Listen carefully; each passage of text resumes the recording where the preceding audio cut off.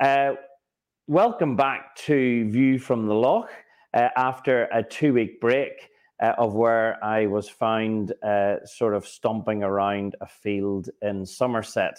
No, I didn't see Elton's last performance. I have to say I was over in the Misha Paris tent with 50 other people, and I found that quite an exhilarating experience.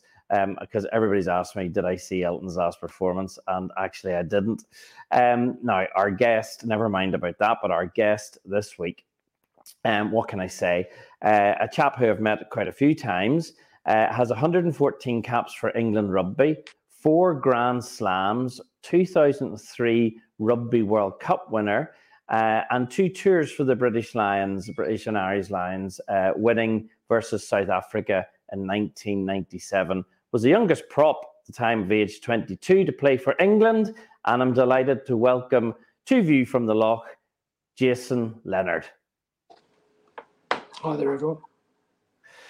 Jason, great to have you on. Now, I have to say that obviously we chat golf, and I know you're a very keen golfer, but we'll sort of dive a bit into the sport of rugby, if you don't mind, as well.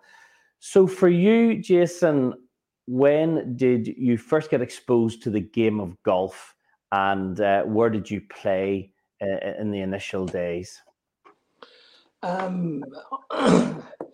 suppose to a certain degree, I'm very much a latecomer to golf in that aspect, Bill, because when you're playing rugby, especially my position, a prop forward, the amount of training you do and the amount of weights that you push and the contact during the week and smashing into scrummage machines and smashing into people, really. You didn't really, on your day off, want to walk around and do 18 holes in that aspect. So I played a bit. You'd go on tour and you'd have a day out with the lads and stuff like that, and you'd have some fun, but I didn't actually play in that aspect.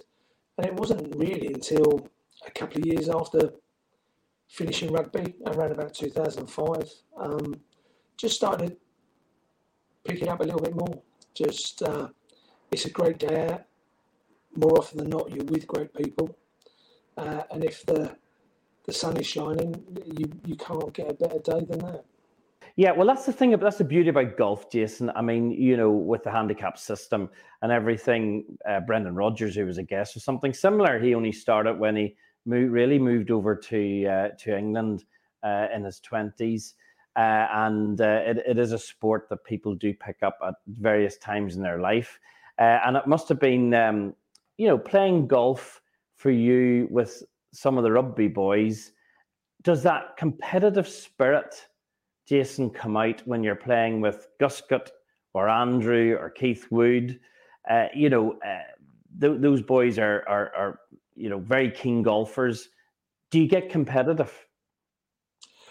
With those guys, less so, I'd say, because they are very good golfers. But the competitive side is always there. You always want to beat whoever you're playing with, and to a certain degree, you're always playing against yourself as well, because you want to improve on the last time you played. You want to have a better round than the last one you had. So yeah, you do look at it a little bit like that. I think more often than not, it is competitive, but it's also the camaraderie that goes with it as well. It's the fun. It's going around for a couple of hours talking to a couple of people that sometimes you know very well, they're best mates, but you could be in a club day or a charity day, and you wouldn't know who you're playing with.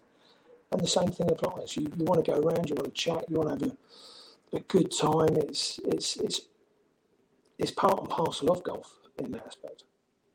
Well, I think it's a good, relaxed way of looking at it, Jason. I mean, that should be the way of it for most of us. We're not professional golfers. And I think that's the beauty of playing golf, is the camaraderie, as you just pointed out, connections as well. And do you play, or do you get invited to play in many pro-ams, Jason? You do, but my diary doesn't really allow that. It's bad enough trying to get a day here and a day there in my diary. So no, I suppose if I at some point in the future, if I have a bit more time on my hands, it's something I would like to do. But at this moment in time, I wouldn't be able to do myself justice because I'll be rushing rushing away from there. I won't enjoy the experience to do something like that. You want to immerse yourself in the day or the couple of days or the weekend, whatever it is. I can't do that at this moment in time. I just don't have the time. Yeah, and so being a prop forward, I mean, strength, upper body strength is incredibly important. I mean, do you smash the driver, 200 and 300 yards or something like that, Jason? I mean, is that, do you not hold back? No, it's frustrating. I think that's the beauty of golf. I see guys a lot smaller than me smash it further than me. I think I can hit it. It's controlling where it goes. That's the issue for me, Bill. But to a certain degree, it has more finesse than that, and you of all people know that. It's you see some guys like me with great big wrists and forearms, but I wouldn't say that I've got a very pretty swing in that aspect with a lifetime of scrums behind me. So my back is slowly but surely getting fused and becoming stiffer and stiffer in that aspect. So I always laugh when you do get the chance to go around with a pro or a very good player, and they say, well, look, you're not following through. Your swing should start off over one shoulder and finish off over the other. And you're like, that's not going to happen with my back. It's just not going to happen. So you make the most of what you've got. And I have got big wrists and I've got big forearms. So I do try and kill the ball, as you technically put it. But I did wish I had a lovely, smooth, beautiful swing. But sadly, I've not got one. And it's unlikely I'm ever going to get one. And what's your handicap, Jason? At this moment in time, I'm about 20, 21. Well, that's okay. So bandit territory. So does anybody ever try and take you on, Jason, on a scrum? Do you ever get that sort of guys coming up and saying, right, okay, come on, let's take you on and see if you can, push me about, or they try and push you about? Do you ever get that challenge? Well, I don't know if this is a trick question. A good few years ago, one of your members from America, who used to be a linebacker or a tight end or something like that, big guy, he wanted to see what it was like in the scrum. So we put together a makeshift scrum in the bar. Yeah. And I showed him, which I don't think he was too appreciative of it by the end, because his head was nearly touching the ceiling in the bar at Loch. So yeah, no, you do get it sometimes, but it's most people are not that stupid. No, that was a loaded question. That was absolutely hilarious. I noticed in your rugby career, one of the rugby careers of all time, you've scored 5 points, Jason. Who was that against, or was that 5 drop goals or something like that? It was that's just my international record. I scored a few more at club and stuff like that, but no, it's one try against Argentina in, I want to say, 1996, something like that. Right. And it was the try that won us the game, actually. So I'm obviously going to pick it up, being the only international try I ever scored, but it helped us win the game. But when I was playing for England, we used to have a very astute number 7 called Neil Back, and each time we would have a driving line out close to the opposition's line. Every single time I'd get about a yard or two away from the actual line to score a try, Neil Back would join the driving maul, take the ball off me and score a try. So that's why he's on about 30 tries for England and I'm only on 1. So it was from about 5 yards out, was it, Jason? Not even that. I'd I'd say about 1.5 yards. Now, you mentioned Argentina. Your debut was versus Argentina in Buenos Aires, and it coincided with the 8th anniversary of the Falklands War. And apparently it was lively. Yeah, tempers were running hot in that aspect. We were the first team back in after the Falklands, and actually, it was the rugby was very hard anyway, but it had some extra spice to it in that aspect because of that. We stood there literally for the national anthem, and we're singing "God Save the Queen" and someone. It was on an old gramophone, and they zipped it off the gramophone. You just heard this almighty scratch like this.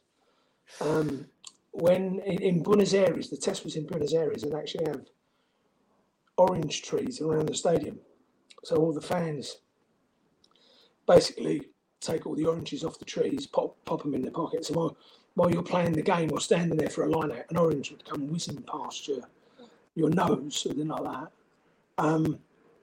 We found on the pitch during the game there was an empty whiskey bottle that got thrown onto the pitch. There was a pair of scissors. Were embedded into the turf. And the weirdest thing that we found thrown on the pitch come the end of the game was a bath tap, but it was a huge bath tap. So, yes. I mean, who on earth takes a bath tap to a game of rugby? I mean, you just couldn't work it out in that space.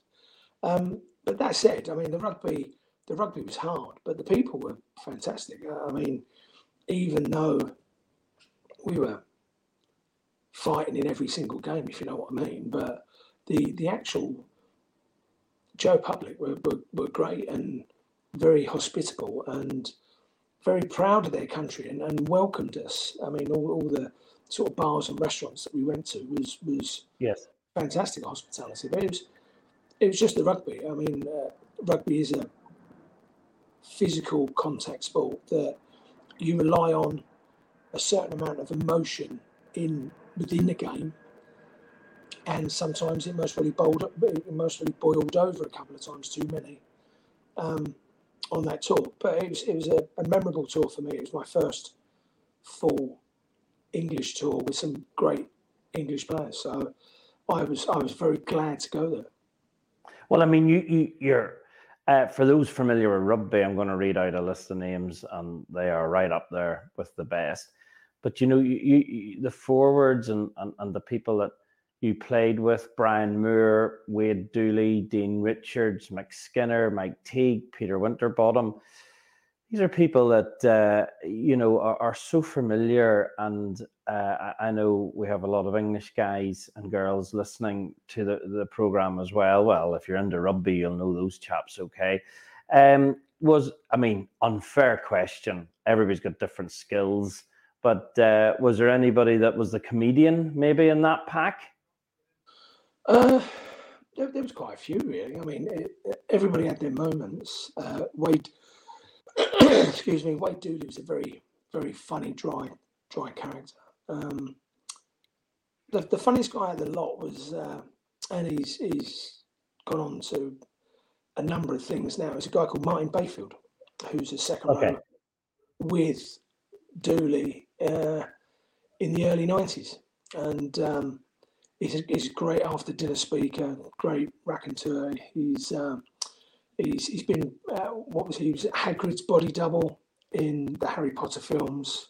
Oh, obviously the size of him, he's 6'10" in his socks, something like that. So of course he's got to play a giant in that aspect. So he's had a wonderful career, but he was also a cracking rugby player in that aspect. But he was always good on tour because he was always life and soul. He's a funny guy. He's a good guy to be around and stuff like that. So yeah, Martin Bayfield would most probably be the best one that you'd want to tour with. Yeah, brilliant. Great names, and Bayfield as well included. So, I mean, in terms of golf, Jason, for you, do you follow it, watch it, and whatever, and are a fan? Do you have a favorite golfer?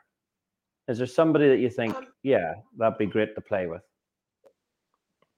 I suppose to a certain degree, you'd be honoured to play with any of them, because they're what they can do under that pressure is truly amazing. I'd most probably say, because of the amazing thing for me as a layman in that aspect is when you get a chance, when you're watching the Ryder Cup and stuff like that. So you'd look at all the previous Ryder Cups, and the coverage now is amazing, and how they can switch from players to players and hole to hole, and it's amazing sitting there watching that sort of thing like that. No, I'd say out of this, you'd love to say Jack Nicklaus or something like that, or to go back in the day and just see these guys then, and now you look at all the guys now with the modern technology of clubs and stuff like that, and the development golf balls and stuff like that. But you'd love to see someone in the past, like a Jack Nicholson. You'd have a Gary Player, who are those sort of guys that just conjures up an image like that. In the modern day guys, I bet you could take your pick out of any of them. I suppose Rory McIlroy will always be a popular one for everyone here. Well done, Jason. We've gone through every podcast and Rory's name has come up in every one. Yeah, that's brilliant. I mean, but again, it's like, as you say, you see him, and you just want the best for him. Even in the last comp, sort of thing like that. It's just go Rory, come on, let's see it, let's do it, sort of thing like that. So yeah, I'd say Rory's got to be up there with the best of them in that aspect.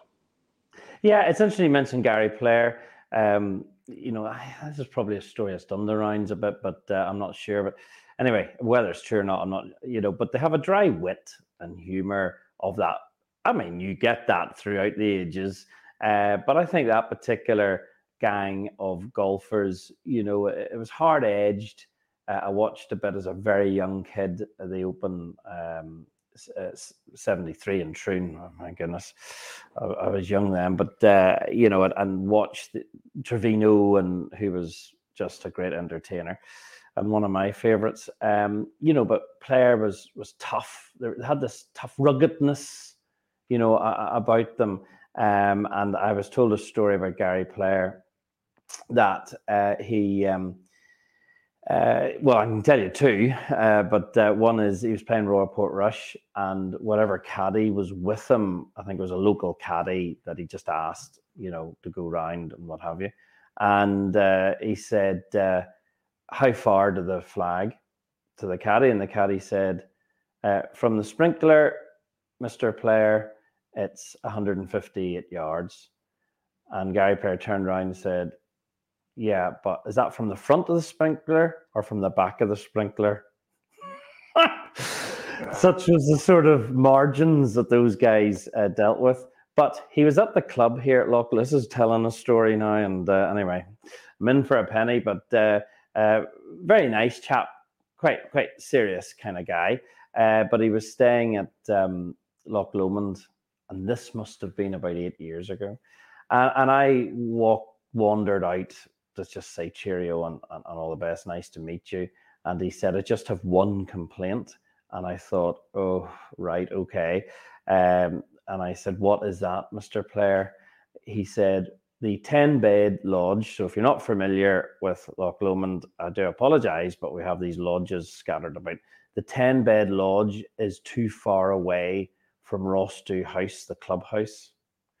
And I thought, right, of all the complaints that I could have had, that's one I could probably live with, because it is where it is, and that's all there is to do about it. And he bid me good day, and off he went, and he had a great time. So anyway, yeah, I know what you mean. That sort of era, really fascinating. I mean, again, you said Trevino, just watching a guy like him, but he was slightly different. That you just watched him. He was playing with a smile on his face all the time. He was joking. He was where a lot of guys wasn't doing that. And then obviously when you move on a little bit further, Sev If you think about Ballesteros in that Yeah. aspect, you'd love to be in his company. I'm pretty sure if you wanted to sit down for dinner with a number of golfers, I'm pretty sure those 3 or 4 would keep cropping up in that aspect. I think they do, Jason. You're right. You're absolutely right. Those guys keep cropping up. Tom Watson as well. So, you moved from amateur, the change then to professional. That happened in your career, didn't it, Jason? Did you move? Yeah, no, it's exactly in the middle of my career. So I had 7 years playing for England as an amateur, as rugby was your hobby. You did it at the weekends and you worked during the week, and then 7 years as a professional when your hobby become your job, which was the best job in the world in that aspect. So completely different, chalk and cheese. You've got no pressure on you really. I mean, you have, but you're still representing your country, and you're playing in front of 50, 60,000 seater stadiums. But when it turned pro, it just allowed you to be a proper rugby player, really. Because even when we was amateur, you're only playing it. There's only so much training you could do after work or before work or whatever it would be. So there's only so much you could do. So it actually you sort of got rid of the shackles in that aspect and was able to train to the highest standards to become a better player. So yeah, no, it was long overdue, really. If you think about how much time players used to give up for rugby, and it was all unpaid. It was all unpaid leave. So literally, you have to take holidays. Like a tour over to Australia or New Zealand or South Africa could be a 3 or 4 week tour. So you'd have to take a couple of weeks off, 3 weeks off as a holiday, and the last week you'd just take it as unpaid leave. So that was the amateur days back in the day. Yeah, I mean, obviously I can remember, the rugby players, and the amateur and the alligadoos, as we'd call them, sitting in the pavilion, and it was all very. I think there's a lot of expectations. I mean, what you have to remember, Jason was running out in front of similar crowds for international matches that there are now. So it wasn't as if it was 5,000 people watching England versus Ireland or England versus Wales. It was 60,000 odd people, and these guys are all amateurs. And if you can imagine, it's really weird if you think about it, and the level of expectation on your shoulders from when you were, as you say, training after you finished work, then running out, live TV, live cameras, the passion between England, Scotland, Wales, and Ireland and France is well known. And yet you're an amateur player. So was that difficult to process for you, Jason? I suppose not, because that's what it was. It was like that for players before me, generations before me. So you just got on with it, really. I think now, if you look back now, even some of the modern day players now actually do ask you a question, as in how did you used to work and play rugby? And because all they know is actual professional rugby in that aspect. So it's like, how can you do a job? How can you do a 9 to 5 and play rugby for England? And you're sort of saying, no, you're missing the point. That's the only way you could do it. You had to get up very early in the morning and train before going to the office, or you'd give up your lunch break to do a workout, or you'd get back from work and you'd go out doing running, or you go out to the gym or whatever it would be. And it's to the modern day player, because obviously that's part of their normal working day. It's like, they sometimes they can't process. So how did you have a job as well? And that was basically the tipping point. I'd actually say that was a tipping point. Is you couldn't keep on asking employers to be benefactor to a certain degree, to be a benefactor like that, and still expect to be in a job, because at some point some CEO or some boss is just going to go, sorry, it's not worth us having you. If you're not going to be around here, what's the point in us employing you and paying you in that aspect? So that's basically how the professionalism of rugby come about. It was just all the players just said, look, this has got to give at some point. It's got to change at some point, and it changed after the World Cup in 1995. And obviously the physicality then changed because there's more training, and as sport has progressed as well, with various, I suppose, different training regimes. Did you notice the physicality change, Jason, that your opponents were sort of hitting you much harder than what you'd experienced in the past? I think you're aware of it, Bill. I think you've got to remember on the flip side that we're training as well. So you're actually better equipped to handle those knocks in that aspect. So you've got a bit more muscle on you as well. So I think the one thing you realised was the pace of the game. The pace of the game. Once in the amateur days, you could get away with a very slow, turgid game of rugby. In the professional game, it just got faster. It was more zip, zip, zip in that aspect. So that was the one thing I think, because everyone was fitter. Everyone was in the gym or training, whatever it would be. So what took place at the weekend on a Saturday or a Sunday was of a better quality in that aspect. So you did see that. And I think the other side of the amateur game was actually quite a violent game in certain aspects, that you could ruck people out of the way of the ball on the floor, which you can't do nowadays. So again, I think the game has just moved on, become a cleaner game in that aspect. So less violence, as in sheer brutal violence. But now the physicality has now come into the, as you said, the collisions, which I mean, it's not violent, but someone wants to run over the top of someone, and these are big guys running at each other, and they're running at speed at each other as well in that aspect. And that's where the collision now is, where that physicality is in the rucks, in the mauls, in the tackles, and that's where you see the difference nowadays. Even from our day, even from winning the World Cup in 2003, it's gone up a number of levels since then. I mean, my God, you can see that. Wouldn't fancy a Jason, professional or amateur Jason Leonard, running at me. That's for sure. I'd be running the other way as fast as I could. Now, in terms of opponents, Jason, who was your toughest opponent, and who always did you feel raised the game because it was England?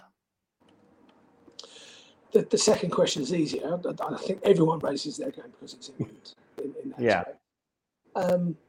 And the reason why is a lot of countries have got a lot of history with England over the years. So there's always something there, more than the game, if you know what I mean. Did you talk about that in the changing room, in the dressing room leading up to? Was that a focus of discussion, that we're playing X, they're going to raise their game by 10% because it's England? Yeah, I think during the week we would discuss that we've got to be on top of our game when you play against a side that raises their game, because again it's you're such great rivals. I think we did a number of times, really, just to bring everyone firmly back down to earth, just to say, look, if we're not playing at our best, and you said it, if your opposition is playing 10% better than what they normally do because they're playing against England, and let's just say England play 10% worse than what we would expect England to play, then all of a sudden it becomes a it's a bump fight in that aspect. So you know you're up against it. So you'd always try and remind people really.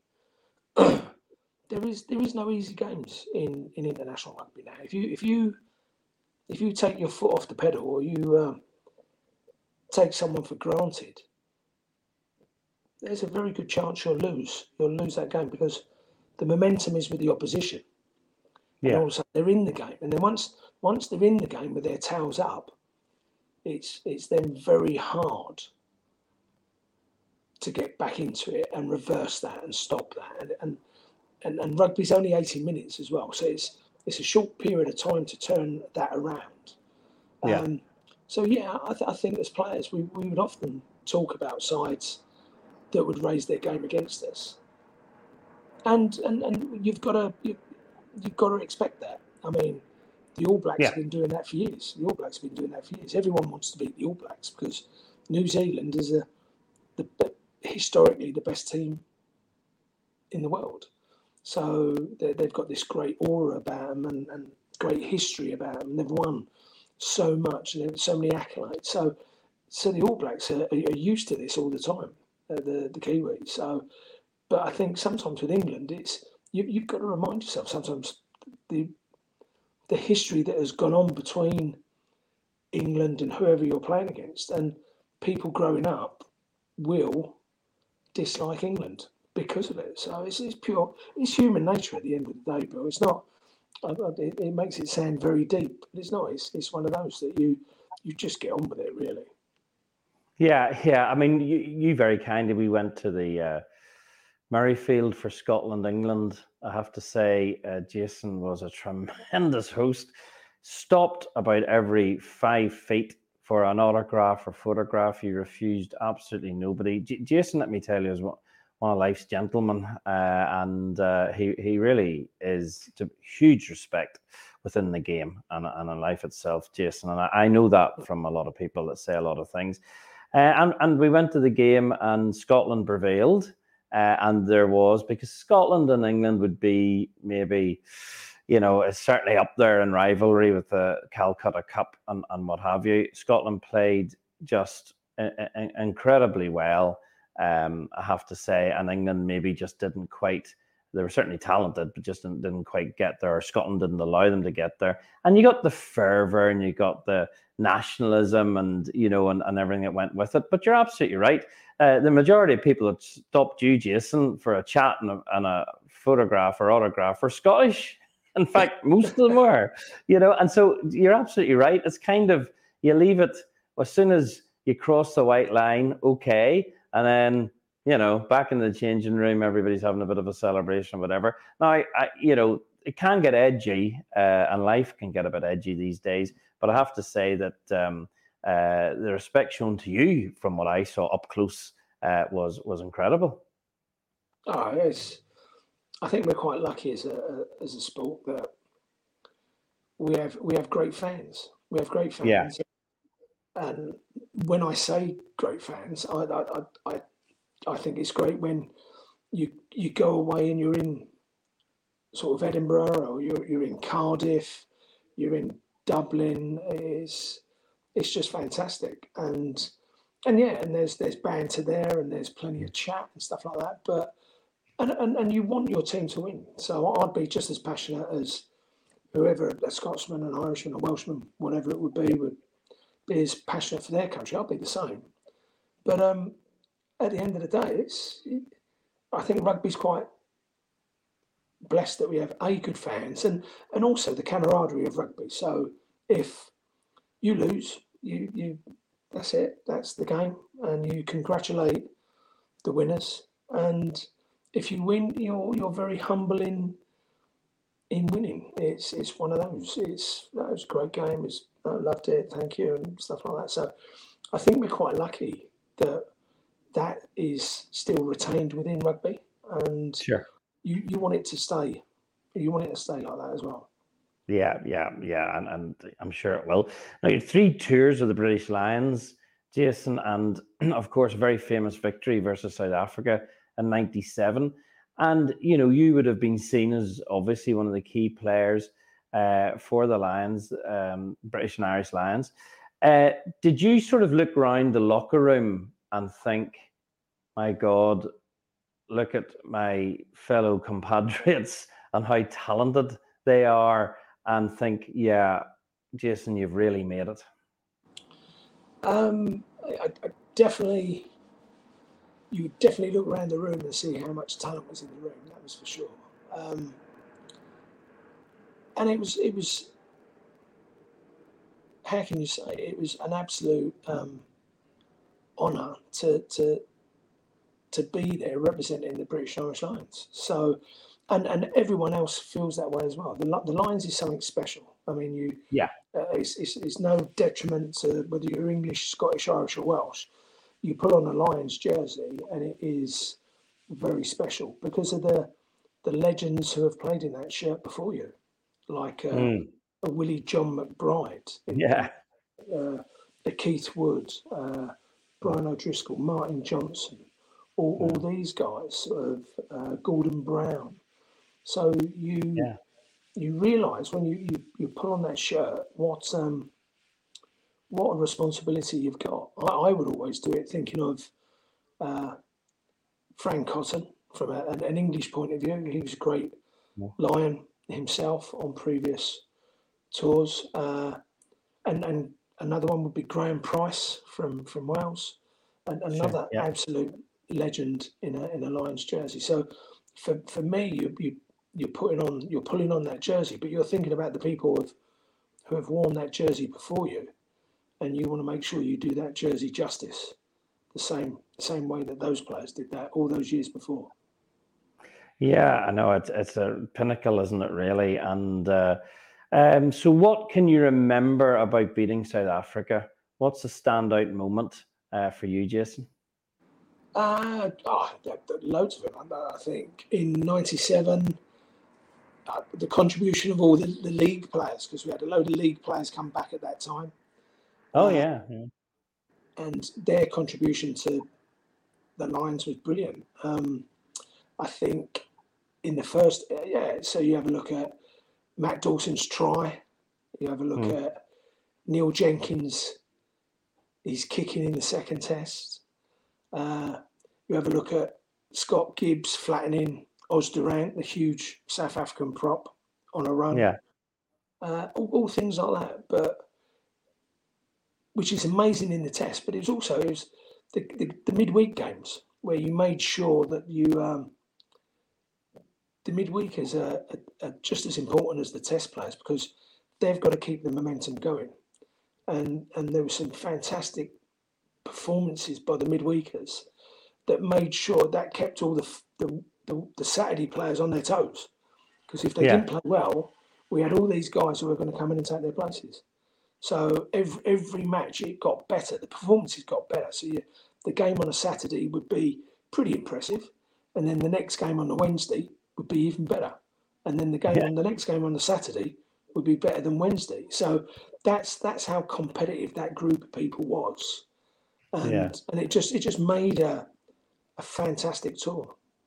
Yeah, and cheeky question, Jason, but Austin Healey gets an awful lot of stick. Is it justified? Totally, absolutely. It's a hard one for Austin. He's not. He's just. He's a very cheeky chap. He is actually a lovely bloke. But he's a very confident young man in that aspect. So, and he likes to tell you he's a very confident young man as well. So he gets a bit of stick where he doesn't really justify it actually in that aspect. He's the one thing I'd always say about Austin, which I'd never say to Austin's face, is whenever Austin played well, playing for England especially, more often than not, England would win, because he was a type of player that he'd be selected on the wing, but then he'd pop up at scrum half, he'd play at fly half, he'd have a little run at fullback, he'd be all over the place. And when he played well, I'd feel very confident to say that more often than not, England would win. If he had a good game, England Yeah. would win, because he was in the thick of everything. And he was the same as a Lions player as well, because he was so talented. He could play in a number of positions on Yeah. tour. Yeah. And was he a sledger, as they say in cricket? Would he have Yeah, chirped? no, I'm sure he thinks he is the equivalent of an Australian cricketer sledging at that time. Again, you once you hear him going, you don't listen anymore in that aspect. So you just switch off. You just switch off. A lot of people say that. Look, I mean, this is fantastic, Jason. Really, really enjoying it. It's super. You've come on as well. I've got to ask you a couple more things, but I was absolutely fascinated how you got drawn into this. So the 5 biggest drinkers that you have seen on the rugby scene, you named 5 of them. A good friend of Loch Lomond Golf Club's number one. Don't know about number 1 drinker in this pack, and that was Gavin Hastings. And then we had Norm Hadley, who's Canada, which Jason played in Canada for a period of time. Scott Gibbs of Wales, Wade Dooley, who's 6'8", Wade, who we've mentioned before, and Dean Richards. So that's the 5 that you named, Jason. Boy, they must be serious. I don't think there was all. It wasn't all just capacity, Bill, in that aspect. When you talk about Wade Dooley and Norm Hadley, that is capacity. I mean, Right. One's got to be 6'8", and the other one's got to be about 6'9". So two very big guys who can put it away. Dean Richards is not far behind in that aspect. But Gavin and Scott Gibbs would be guys that you want to go out for a drink with. They're just 2 great guys, great fun guys, especially on tour. And you want to spend time with these guys in their company. They're just absolutely brilliant guys. All 5 of them are in that aspect, something like that. So it was always a case of when someone asks you, it's not just who's the biggest, but also who would you like to spend time with, and also being on tour. Everyone thinks that it's all singing and dancing. It's lovely. And you have some hard times on tour as well. So you want to be with people that you want to spend time with. You go back in the day, a simple tour of South Africa, Australia, New Zealand, say, you'd be away for at least 4 or 5 weeks. So you want to make sure that you're with good people. And sociably, it's the best way to find out is whether they're people you want to spend company with, whether they're people that you want to go into battle with, really, in that aspect. And all those players, I would definitely go into battle for, because they're great guys. But I'd also like to go out for a pint with them as well. Yeah. Okay. Well, that explains then, the list that you came up with. You were asked or surprised to be on This Is Your Life with Michael Aspel in the year 2000. So for those that don't know, this is, I don't think it happens anymore, but for years it was a hugely watched program in the UK whereby it was Eamon Andrews that started it. It was a good quiz question, and read this red book, and they would approach a celebrity, somebody that's in the spotlight, and say, so and so, this is your life. And the next thing, you're in a studio, and they go through basically, as it says, your life. How surprised were you, Jason, with that? Did that take you completely by surprise? Completely. I I didn't see that coming at all. I was in a bank in London, and it was a lovely day, and it was a lunch, and I think I had to go up to say thank yous on behalf of the guests, actually, just to say what a great day it's been, and thank you everyone for coming and stuff like that. And before I knew it, I was surrounded by England players, and I'm like, what are you doing here? And what are you doing here? And I think then Martin Johnson walked in. I'm like, what are you doing here? Sort of thing like that. And then literally, as you said, because it was Eamon Andrews who started it off, it was Michael Parkinson who took over. And literally, Michael Aspel, wasn't it? Michael Aspel, yeah. Aspel. And literally just appeared on my shoulder like the cartoon character when we were kids, like Mr. Ben, like the character just popped up on my shoulder. I'm like, what are you doing here? And that's where he obviously says the famous words, Jason Leonard, this is your life. And it's a mixture of panic, it's fear. What they're going to dig up? A little bit, because you just don't know. You obviously just don't know. So you are looking. There's a famous one. I think one of the footballers, Danny Blanchflower, I think, did a runner once. Literally climbed out of a window and run home or something like that. And you are looking. Yeah, and you're there going, right, okay, how can I? And of course, I'm in a bank, so it's like Fort Knox. So there's no way I was getting out. And it was wonderful because you had all your family there, you had all your friends there, and then we had the show in the studio, and then actually after the show, there's like a massive party, and and you get a chance to get around and see everyone and have a drink with everyone. So it was fantastic. But literally for the first couple of minutes, you are absolutely terrified. Oof, what an experience. And the studio was that night. So basically, Jason Leonard, this is your life, and then 3 hours later you're in the studio? Yeah, no, basically